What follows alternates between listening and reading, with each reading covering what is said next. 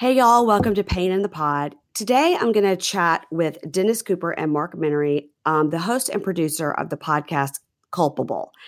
I don't know many people who haven't listened to Culpable, but if you haven't, you need to do that immediately. It is an amazing podcast. So if you haven't listened to it, I'm just going to give you the backstory, the premise of it. This podcast, it covers the unsolved murder of Christian Andreacchio in Meridian, Mississippi in 2014. Christian was found dead from a single gunshot wound to the head.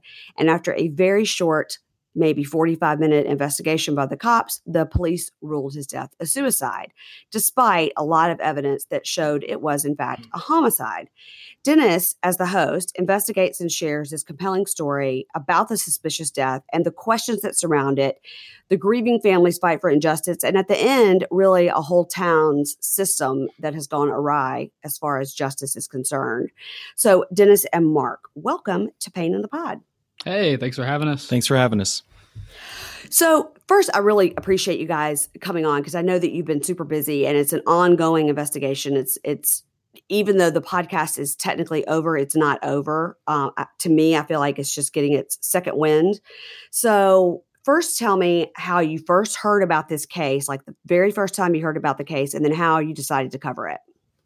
Yeah, so back in May of 2018, our sister company, which is Resonate Recordings, who specializes in post-production work, they had a booth at CrimeCon in Nashville, which is a convention where true crime podcasters gather. And they were, so our producer, Jacob, he was approached by Ray Andreacchio, Christian's mom.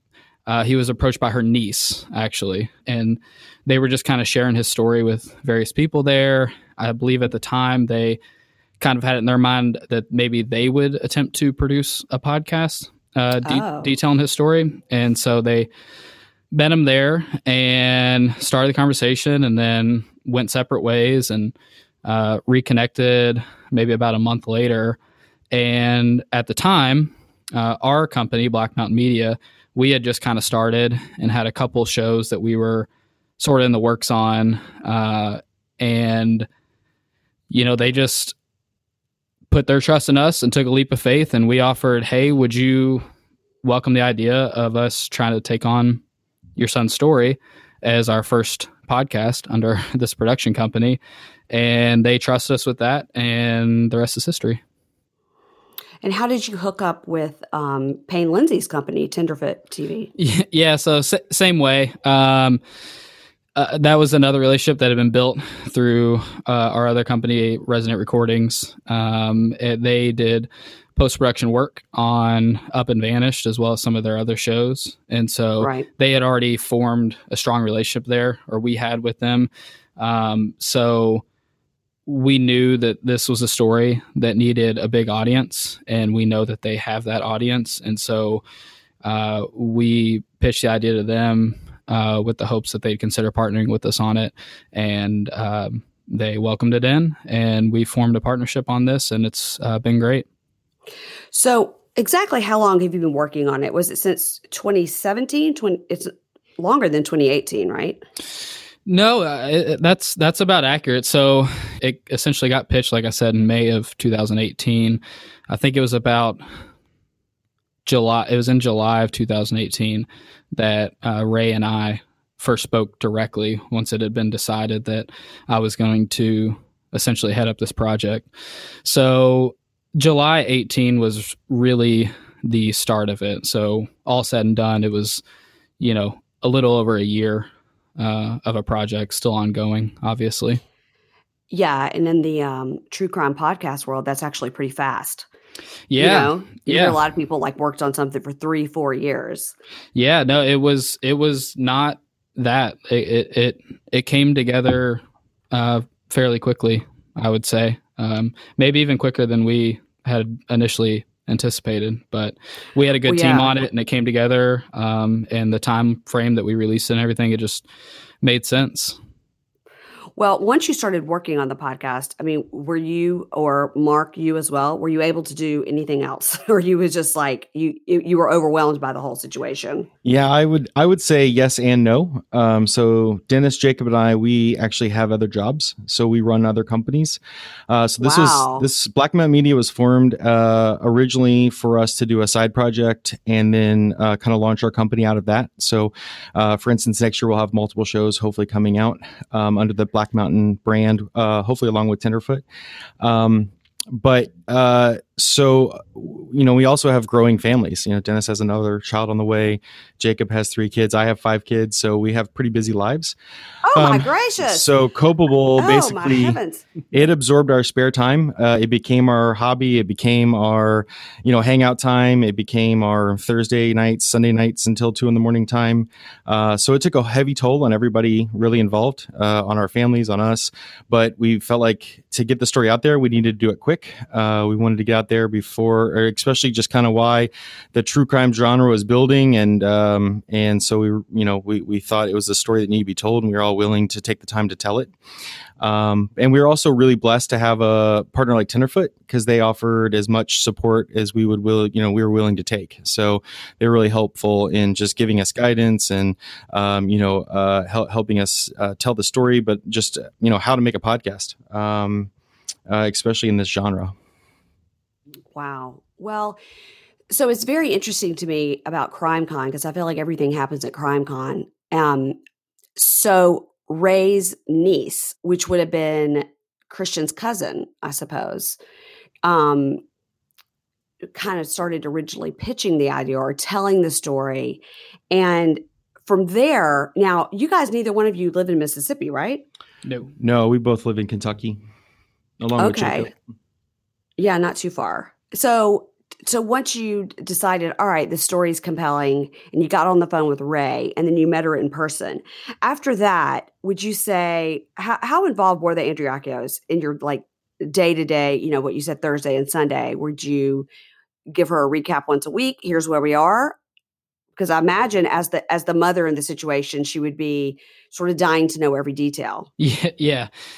She is very detail oriented, and obviously had poured years of her life into this before we ever got involved. This happened in 2014, and we came in the mix in 2018. So this had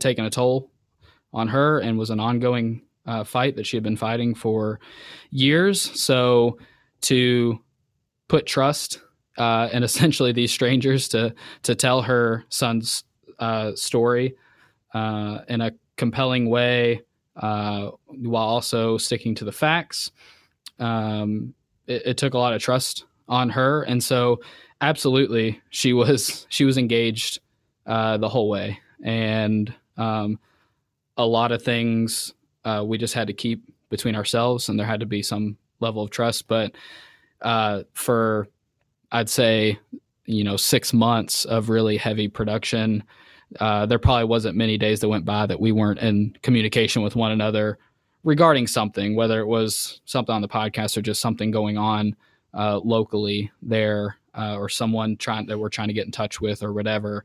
We definitely leaned heavily on her, as even all this time spent on it, I will never know this, or it'll never amount to what she's put into this. So she definitely played a big role in this. Oh my gosh. I mean, the amount of details that she had about, I called this person, we had this conversation, or she recorded the conversation, or she had I sent this person 2 emails, they never wrote me back. I mean, she had, and you would assume that if it's your own child, you're going to be this way, and you're going to be meticulous, and you're trying to find out. But I don't know also, if you're so struck by grief, how you're also then really juggling being your own private investigator. I think that her role in it is pretty astounding, like you're saying, as far as how much work she had done as a jumping off point for you guys. Did you guys get to spend a lot of time there in Mississippi? Because they're not from Meridian. They're from the town right outside, right? Yeah, they're not far apart. Dalewood's just kind of I'd say it's almost like a suburb, just 10, 15 minutes away. So in Meridian itself, we were able to take a handful of trips. We do like 3 and 4 day recording trips down there. And part of it was, just trying to get time down there where we could all take time off from our other jobs, and then also, coordinate time with a lot of people at once. So we'd schedule, 10-hour, 12-hour recording days and just record one after another.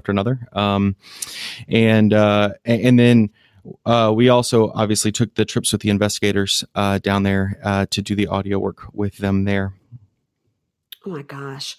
As a total sidebar, do you mind if I ask what your other jobs are or were, and are you still doing them?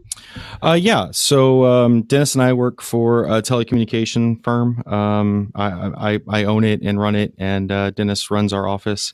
And then we're involved with Resonate Recordings. I'm on the board, and then Jacob runs Resonate full-time as the president. And then we have just some other side businesses that we work with. Oh my gosh, you guys are busy. Okay, we're going to take a little break, and then when we come back, we're going to still be here with Dennis and Mark from Culpable, and we're going to talk a little bit more about the case itself. Be right back. This episode is brought to you by HP Instant Ink. No one is reading your mind, but HP Instant Ink knows when your printer is running low and sends you new cartridges, so you never have to think about ink. Save up to 50%. You'll pay less than $5 a month for ink and never run out again.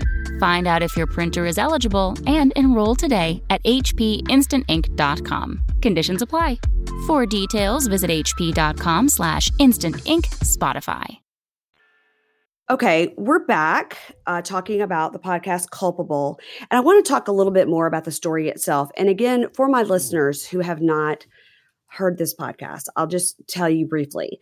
The story is that this guy, Christian Andreacchio, shot himself in the head and was found slumped in a bathtub. Now, that's the suicide story, but there were so many, and admittedly by everybody involved, so many missteps that the cops just came in. Yeah, it's a suicide because the people there, Whitley and Dylan, were there, and Whitley never left. The girlfriend. And so it definitely was like a stage scene, or definitely wasn't enough blood, or definitely the way the body was. All these things pointed to it was not a suicide, but the cops just said, okay, it's a suicide, wrap it up, let's go home. So to me, it was a no-brainer, right? If somebody's committed suicide by shooting themselves in the head, as you come to the scene, you're going to see a gun right away that's fallen. You're going to see a lot of blood, or just blood in general. But these are just like 2 of the thousands of inconsistencies that you found. So with all the missteps in the case, how did you go? Okay, this is step 1, because by the end of this podcast, you go from step 1 to step like 2 million. So how did you decide where to start? Yeah. That's a good question. Well, as I said before, Ray was a huge help to us throughout this. And I would argue with the help of other experts, I mean, she has single-handedly kept this thing alive. And so, initially I'm on phone calls with her, and she's laying out everything we laid out in the podcast, but instead of in 15, 45-minute episodes, or whatever it is, this is all in 10 minutes on a phone call. And you're like, whoa, wait. So what, what happened? So early on you realize like, oh my gosh, there's a lot here. And then, so there kind of came a point in digesting what I could through phone conversations with her. It was like, okay, well, what do you actually have? Like, are we talking like you have reports here? Are there, like what evidence is there? And, Ray being Ray is like, oh yeah, I have that for you too. Bam. And all of a sudden we're inundated with, hundreds of files that she's gathered over the year, including the police reports, including the NBI reports, including reports from, forensic experts who worked on this case, et cetera. And so where did we start on that? I think the first thing was just kind of making sure we understood the timeline of events. Conveniently, Ray also had created a timeline of events. So the first was just kind of starting on, say February 24th is kind of where we made our cutoff. So the crime happened. Christian died on February 26th. And so it was kind of starting a couple of days before that and gathering what we know, and then working through the day that it happened and making sure we understand that, and then working on what's happened since then. And a lot of time was spent studying the science, because in this case, like, the science really helps explain what happened that day.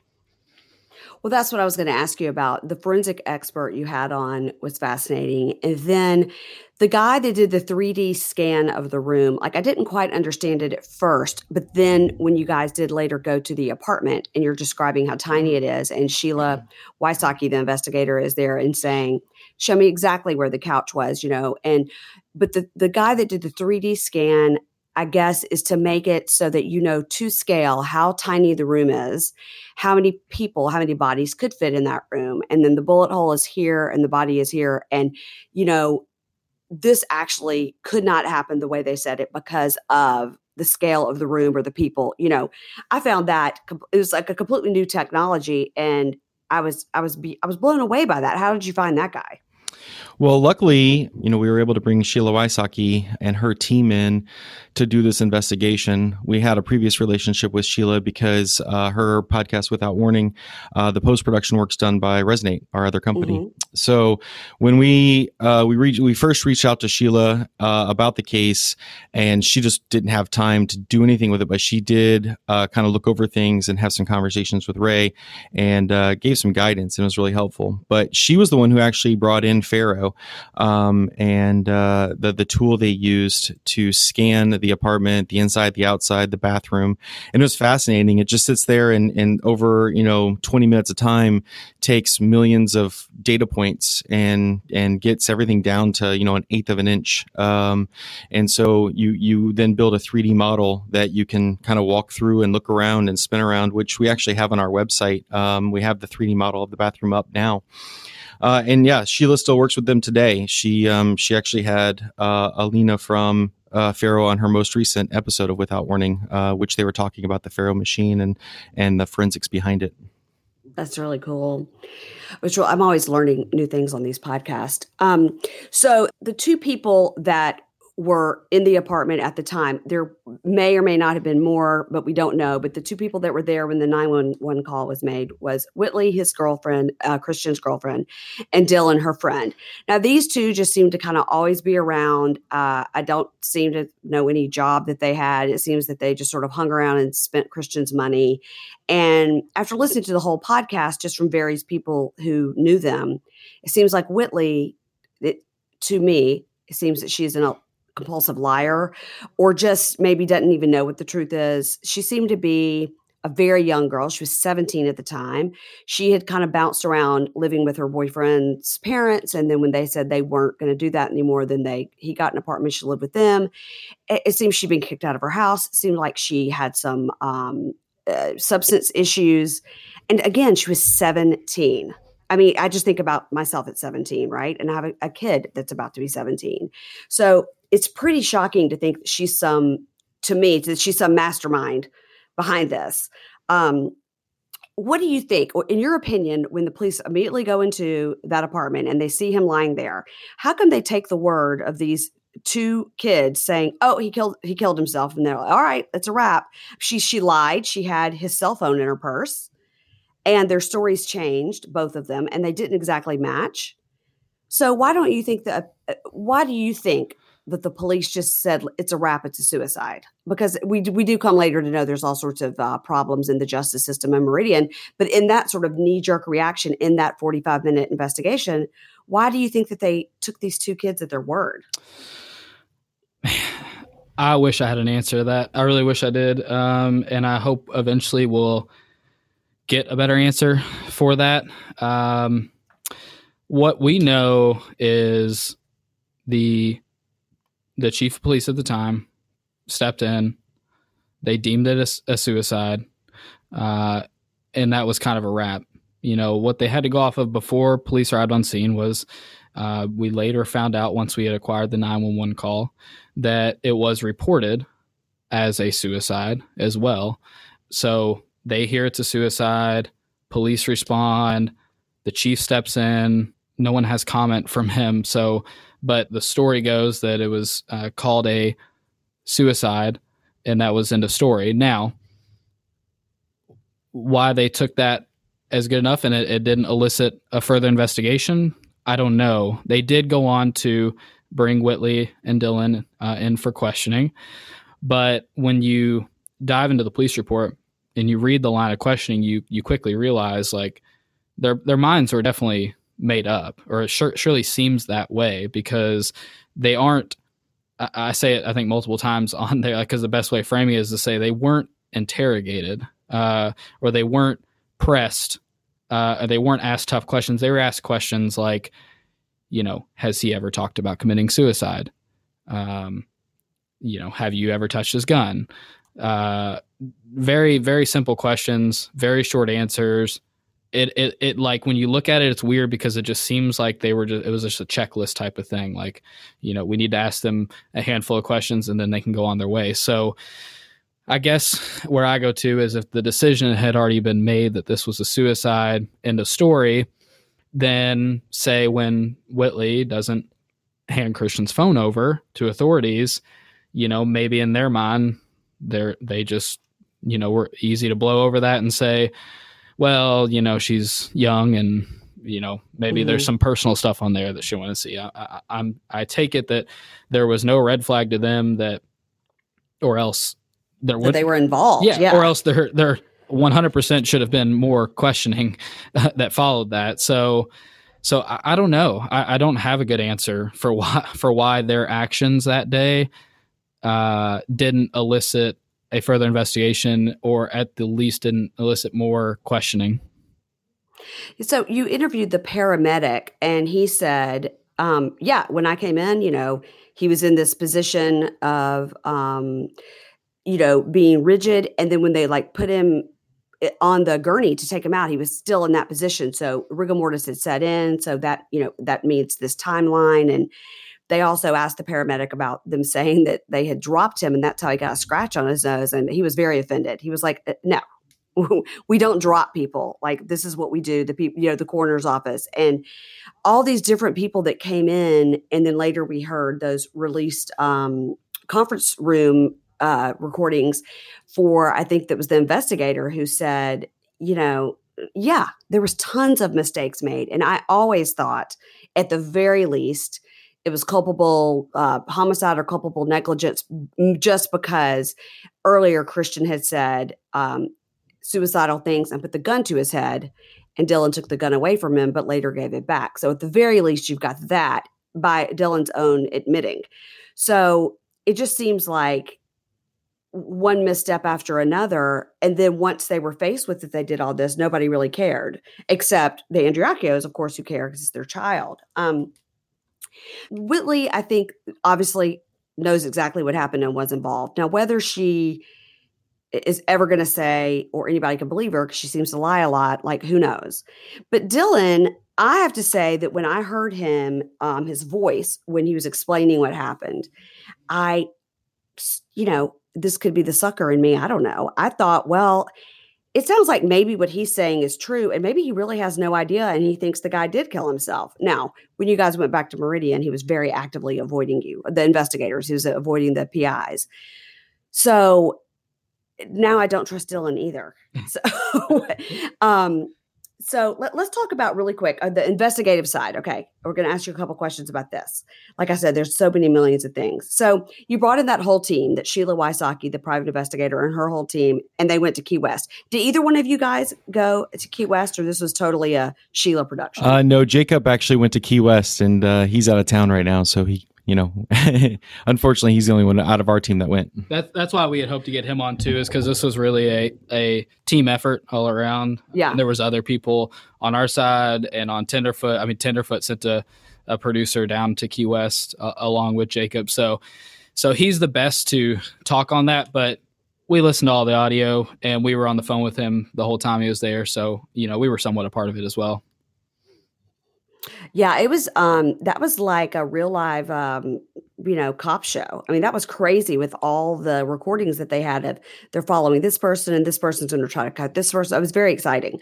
But I felt like they did such a great job in Key West by not only finding Whitley and all that, but talking to people that had lived with her, saying that she is, never tells the truth about anything. And she never even mentioned that she had this boyfriend that had, committed suicide, much less that it could have been something else. And I don't know. This podcast took so many twists and turns that the Key West part of it almost could have been like a whole separate thing. Mm-hmm. It was such a huge turn. So you guys went to Meridian, Key West, and you went, where does Jet live now?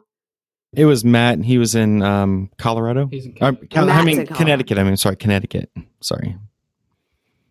Okay, Matt Miller's in Connecticut. Yes. So we went to Key West. We had multiple trips to Key West, and then we had 3 investigative trips to Meridian and 1 to Connecticut. I think the PIs went to Texas as well. They also did an interview outside of Texas. That's right. Yeah, they got around. Yeah. So, okay. So the two, we're going to touch really quick on the cousins. So Jet was the person that hosted what they call gun night, which was people the night before Christian was killed. Some of them say that they all went out and shot guns. You interviewed other people who said that never even happened. And then you have Matt Miller saying that Whitley never shot the gun. She always was with him. And then you have Jet saying, she did, and then Matt later saying she didn't. So do you think gun night even happened, or is that was something they created? I think it happened. I think they were all together the night of the 25th. Do I think that that's what happened that night, that they went out in the field and shot guns? Maybe not though. It's weird because, when you backpedal, you realize like that only even came into the picture because that was part of Whitley's alibi for why she was going to test positive for gunshot residue. Right. She immediately said, I'm going to test positive. I was shooting guns the night before. Of course. Who would even think of that at the moment where your boyfriend has killed himself and slept over in a bathtub? I mean, why would that be the first thing you would think of? Great question. Great question. I mean, I'd like to think you just let it play out. And if for some reason you were to test positive, then you say something. It doesn't really take much researching to find out that gunshot residue would not have remained on her hands from the night before into the evening of the 26th.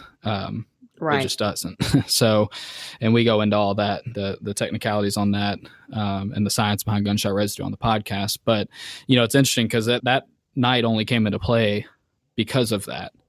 But then you start exploring it and no one can seem to land on the same story. And some people say she shot that night. Some people said she didn't. Matt had one story and then it changed later down the road, which, is interesting because he's always been very upfront and willing to talk to people. And, I can understand that memories can kind of get twisted and, you can remember something you didn't before or whatever it might be. So, yeah, it's really interesting. And then you keep digging deeper and you talk to friends and acquaintances of them around that time. And, they're under the assumption that never even happened, like you said. So then that really throws a wrench in the whole thing. So I don't know. I mean, I think there's evidence to show that they were together that night and something happened that night. How it plays into all this, I wish I had an answer. But if it doesn't play a role in this, it's really strange that you can't land on the same story and that you can't just get the facts straight for that night, or the fact that, they were trying to hide people's identity from that night. Like if it had nothing to do with this, if this was a suicide, then why is it so hard to get a clear answer on this night? Exactly. Oh my goodness. Okay. We're going to take a little break and I'm going to come right back with the guys from Culpable. Support for this podcast comes from Invent Together. According to studies, less than 13% of all inventors who hold a U.S. patent are women. Black and Hispanic college graduates patent at half the rate of their white counterparts. But we can fix that by increasing participation in innovation and patenting by underrepresented groups.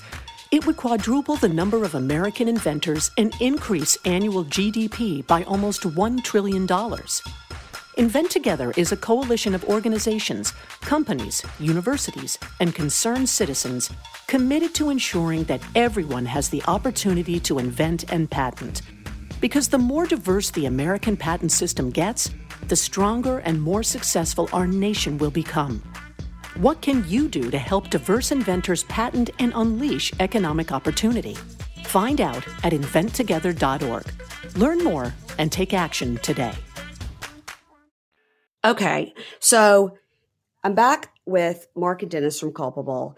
I have another question for you. Now, Jordan is Whitley's best friend. So you guys find Jordan in Key West, and she tells you some story that somewhere along the way, Whitley told her, but Whitley told a lot of stories, so you don't really know it's true, that she needed $2,000 to buy this crystal meth that then she could turn into $20,000 or something like that. So, and then of course, Christian was like, no, I'm not doing any of that. So to me, in addition to all these other theories and motives, this is another possible theory and motive that they were trying to get just a little bit of money from Christian. Dylan and Whitley were trying to get a little bit of money from Christian to sort of flip it around to make some money. And Christian was like, I'm not giving you this money. So then we have the whole motive of Christian was, insanely jealous of her and Matt Miller.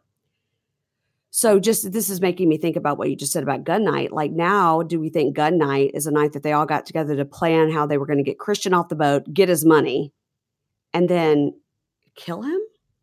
I mean, what do you think? Or do you guys think that, like the investigator said, he did actually shoot himself on that toilet, but it wasn't suicide. It was he was wrestling with the gun with her.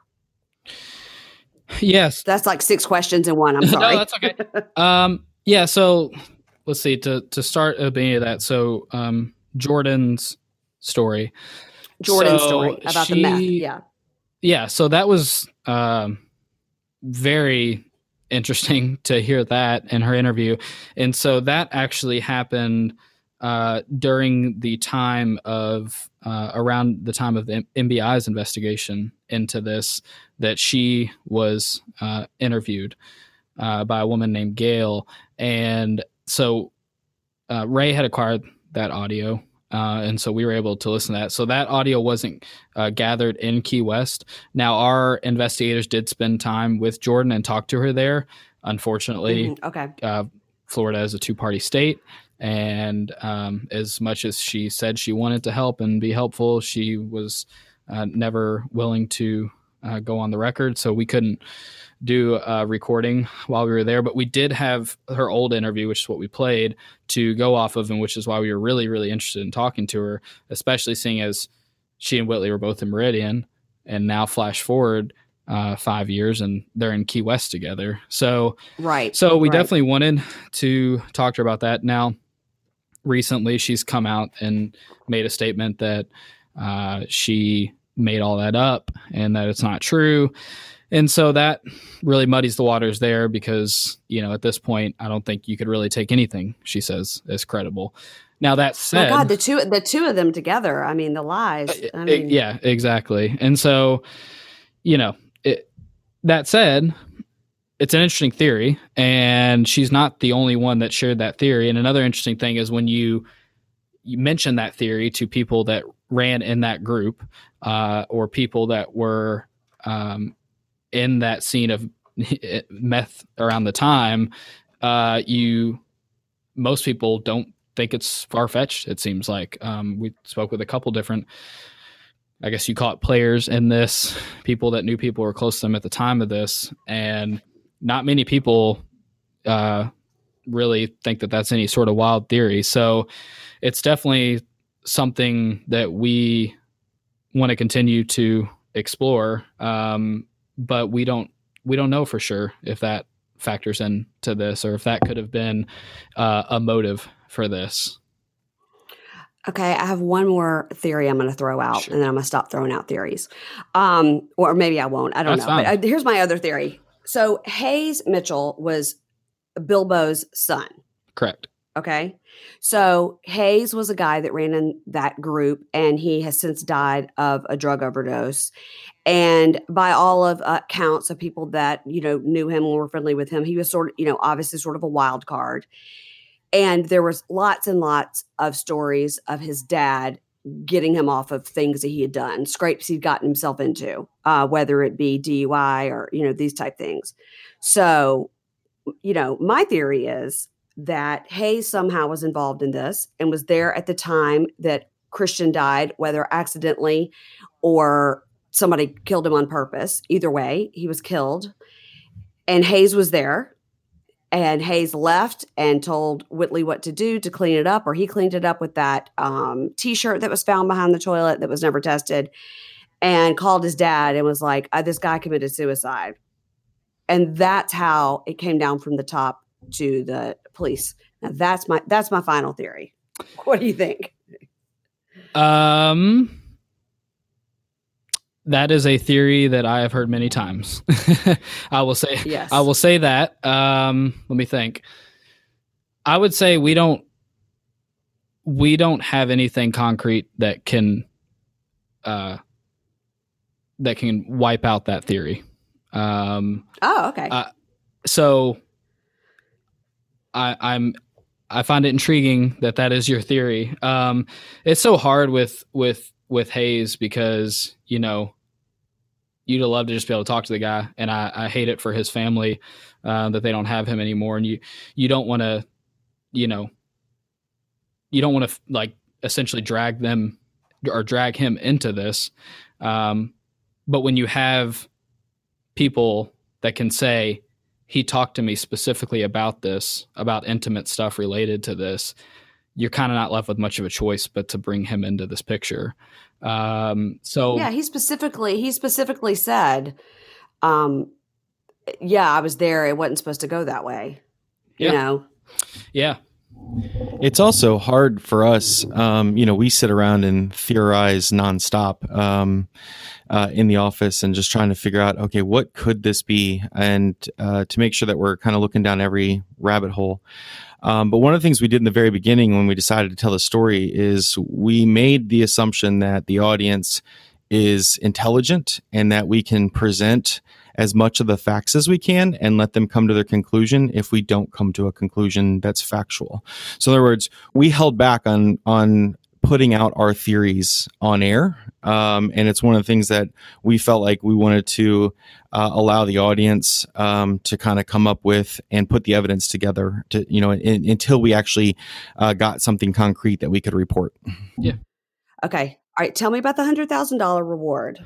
Yeah. So when we were getting down towards the end of the show and we were reflecting on how are we going to kind of end this, the little secret is the last episode, I think we wrote, recorded, edited, mixed, mastered. We did everything in 4 days on the last episode. So we were in crunch time towards the end because we're waiting on information to come in from the investigation. And so we were having trouble with certain people within that kind of outer circle of the inner circle talking. A lot of people are afraid.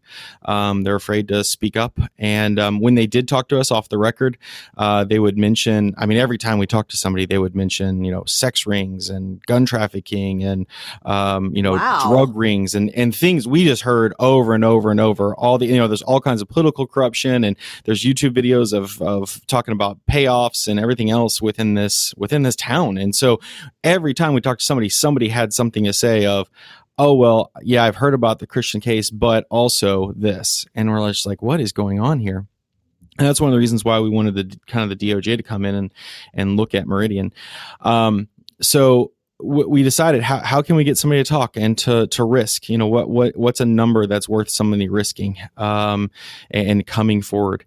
And so we talked to Tenderfoot and they said, yeah, we would like to put up half the reward if you guys want to. So we decided that we would put up $50,000 each of our own money, $50,000 for any information that leads to an arrest and another $50,000 to any information that leads to a conviction. And so we wanted to, this has become something that we've been been, heavily involved in the last year. And we love the family. We want to see justice for Christian. We want to see closure for Ray. And it's also important to us that, Ray's out there fighting so this doesn't happen to another mother. That's one of her things is she wants things to change in her town and in her state, so other people don't have to they don't have to face the roadblocks that she's had to face. So we thought that would hopefully be enough money to change someone's lives to risk coming forward in some way or fashion. Yeah, a person that seemed to have all the information, was willing to give it to you, was Travis, another guy in the circle. And he reached out to you guys from jail and said, or he reached out to the PI and said, if you'll just pay my bail, I'll make it worth your while. I'll tell you everything. But by the time he got the letter and he got to him, someone else had already bailed him out. So it's all these little missed opportunities. And then since then, Travis won't talk. So you wonder who bailed him out and who paid him so he wouldn't talk, because somebody like Travis could use $100,000. Yeah, absolutely. I think somebody like that, I would hope somebody like that will come forward. Now, Sheila Wysocki has taken over the case as far as the podcast goes. Is that right? It's sort of like a continuation over on Without Warning? Yeah. So we decided to make this 15 episodes. Obviously, we did some bonus episodes as well, some Q&As and some roundtable discussions. So I don't know how many it came out to be total. But yeah, so we told the story that we wanted to tell. We are still involved and pursuing leads. And, there's an upcoming election and, hopefully some support on the way from the DOJ. We'll see. So there's a lot of moving pieces right now. And so since we were stepping out and are going to look to maybe some future projects and try to work that in to our schedule, which we talked to you about earlier, Sheila graciously stepped in and said, well, hey, there's still a lot of traction here. There's still a lot of people talking about this. There's still a lot of stuff going on. She has her own platform Without Warning. Yes. And so she is doing some episodes. She started whatever that was, maybe a month ago, and we'll continue to release episodes covering this case as well on there. So definitely go check that out. That's amazing. Yeah. So now I love to talk about podcasts, but we've talked so long now. But quickly, do you ever have time with all your children and all your jobs to listen to podcasts? And if you do, are you only doing humorous things because you're so bogged down in murder? Yeah. So the last year, I have not listened to very many podcasts. But before we started this project, and since then, I've been trying to get back into that more and start listening to some. So yes, we do. Now I stay mostly in the true crime genre just because it's always kind of been a passion for me, and which is why I was really eager to take on this project when it came to us. So yeah, but I do spend some time listening to podcasts more now that we're out of production on Culpable. And what about you, Mark? I'm a podcast junkie, so I listen to 4 or 5 hours of podcasts probably a day. So while I'm at work, while I'm driving, any of those things, there's a podcast always on. I go to bed listening to Joe Rogan pretty much every night. So, there's always noise in my ears. If I'm still and I'm not at home, there's something playing. So, I guess for me, the ones I listen to religiously are probably things we listen to things like Planet Money on the way to school with my kids. They love that show. And I'm a big fan of the Reply Alls and How I Built This, those types of shows. But in the true crime genre, Up and Vanished, anything that Tenderfoot's done, Live and Die in LA, they're customers of ours, but also they're partners of ours. And we were fans before we got to do work with them. We were starstruck when we started to work with them. But the pinnacle of podcasting probably for me is shows like S-Town. We got mentioned one time in a tweet with S-Town in the same line. And, I think they were just talking about our opening theme song. and for us, that was the pinnacle. Hey, we got named with S-Town. That's all I had to, it's on print right there. So anything like That's that. Amazing. I figure probably a lot mentioned that one on here before. S-Town? No, really? not a lot. Are you kidding really me? Not. Oh my gosh. I loved S-Town. Well, shout out to S-Town. I've listened to it like 5 times. It is literally the best. It's the peak of podcast storytelling for us. I've tried to get him on my podcast. Oh, man. And recently I went to search, like, what did he say when I asked? And it was that he's moved on to other projects. And I'm like, isn't that amazing? And that podcast is still like top 10 and it's been out for years. Yeah. It's so good. It's a testament to what it is. I mean, the storytelling in it, the story itself, the quality of the production, all things that we wanted to strive for on Culpable.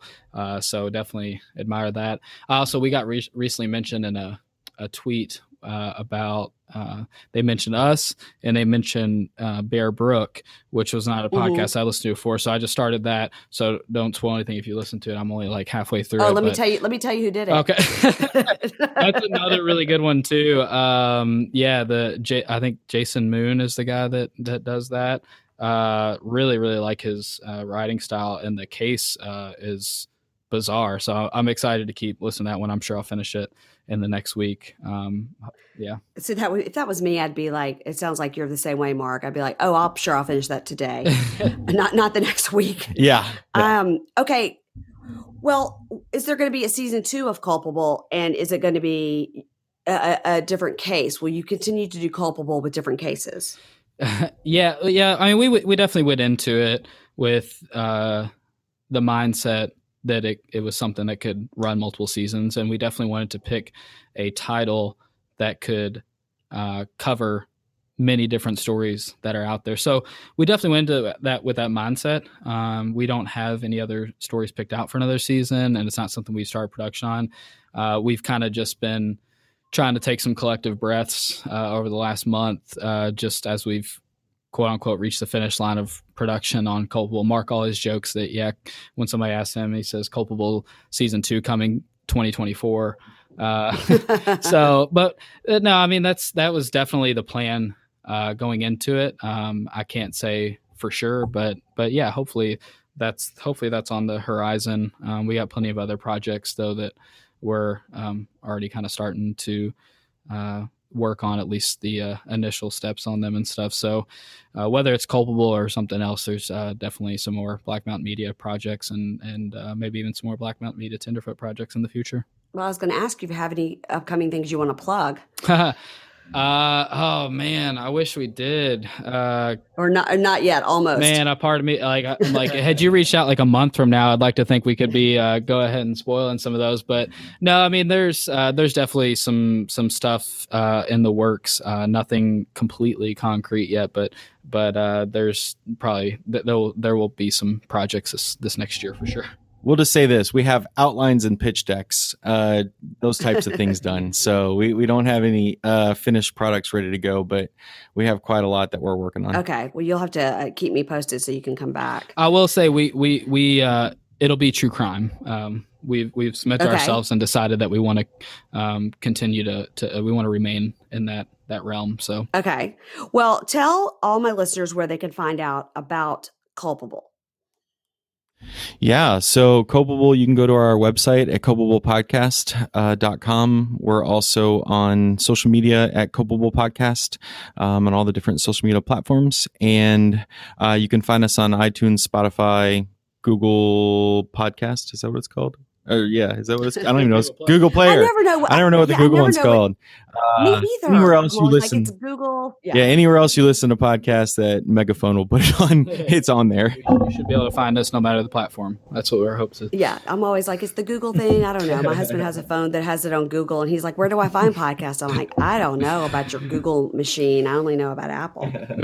Well, I will tell you guys that you have an amazing website. It's very thorough, and you've got lots of things there, like transcripts and all that. And also, like whoever mentioned your music, I do really love your opening music as well. Yeah, we got really lucky. We have a really good friend, Neil DeGrade with Dirt Poor Robins, and we reached out to him and said, look, we've been listening to a bunch of the true crime podcasts that come out lately, and we hear the same songs in all these podcasts, and so they feel like they're just buying them off of sites. Can you write original music for everything? And so he said, absolutely. So he wrote all the stems, wrote the theme song, gave us a catalog to use to score with, and then we also have a really talented partnership with Mavs over at Tenderfoot, and they also did some work for us as well. So we were really blessed to have those relationships. That's awesome.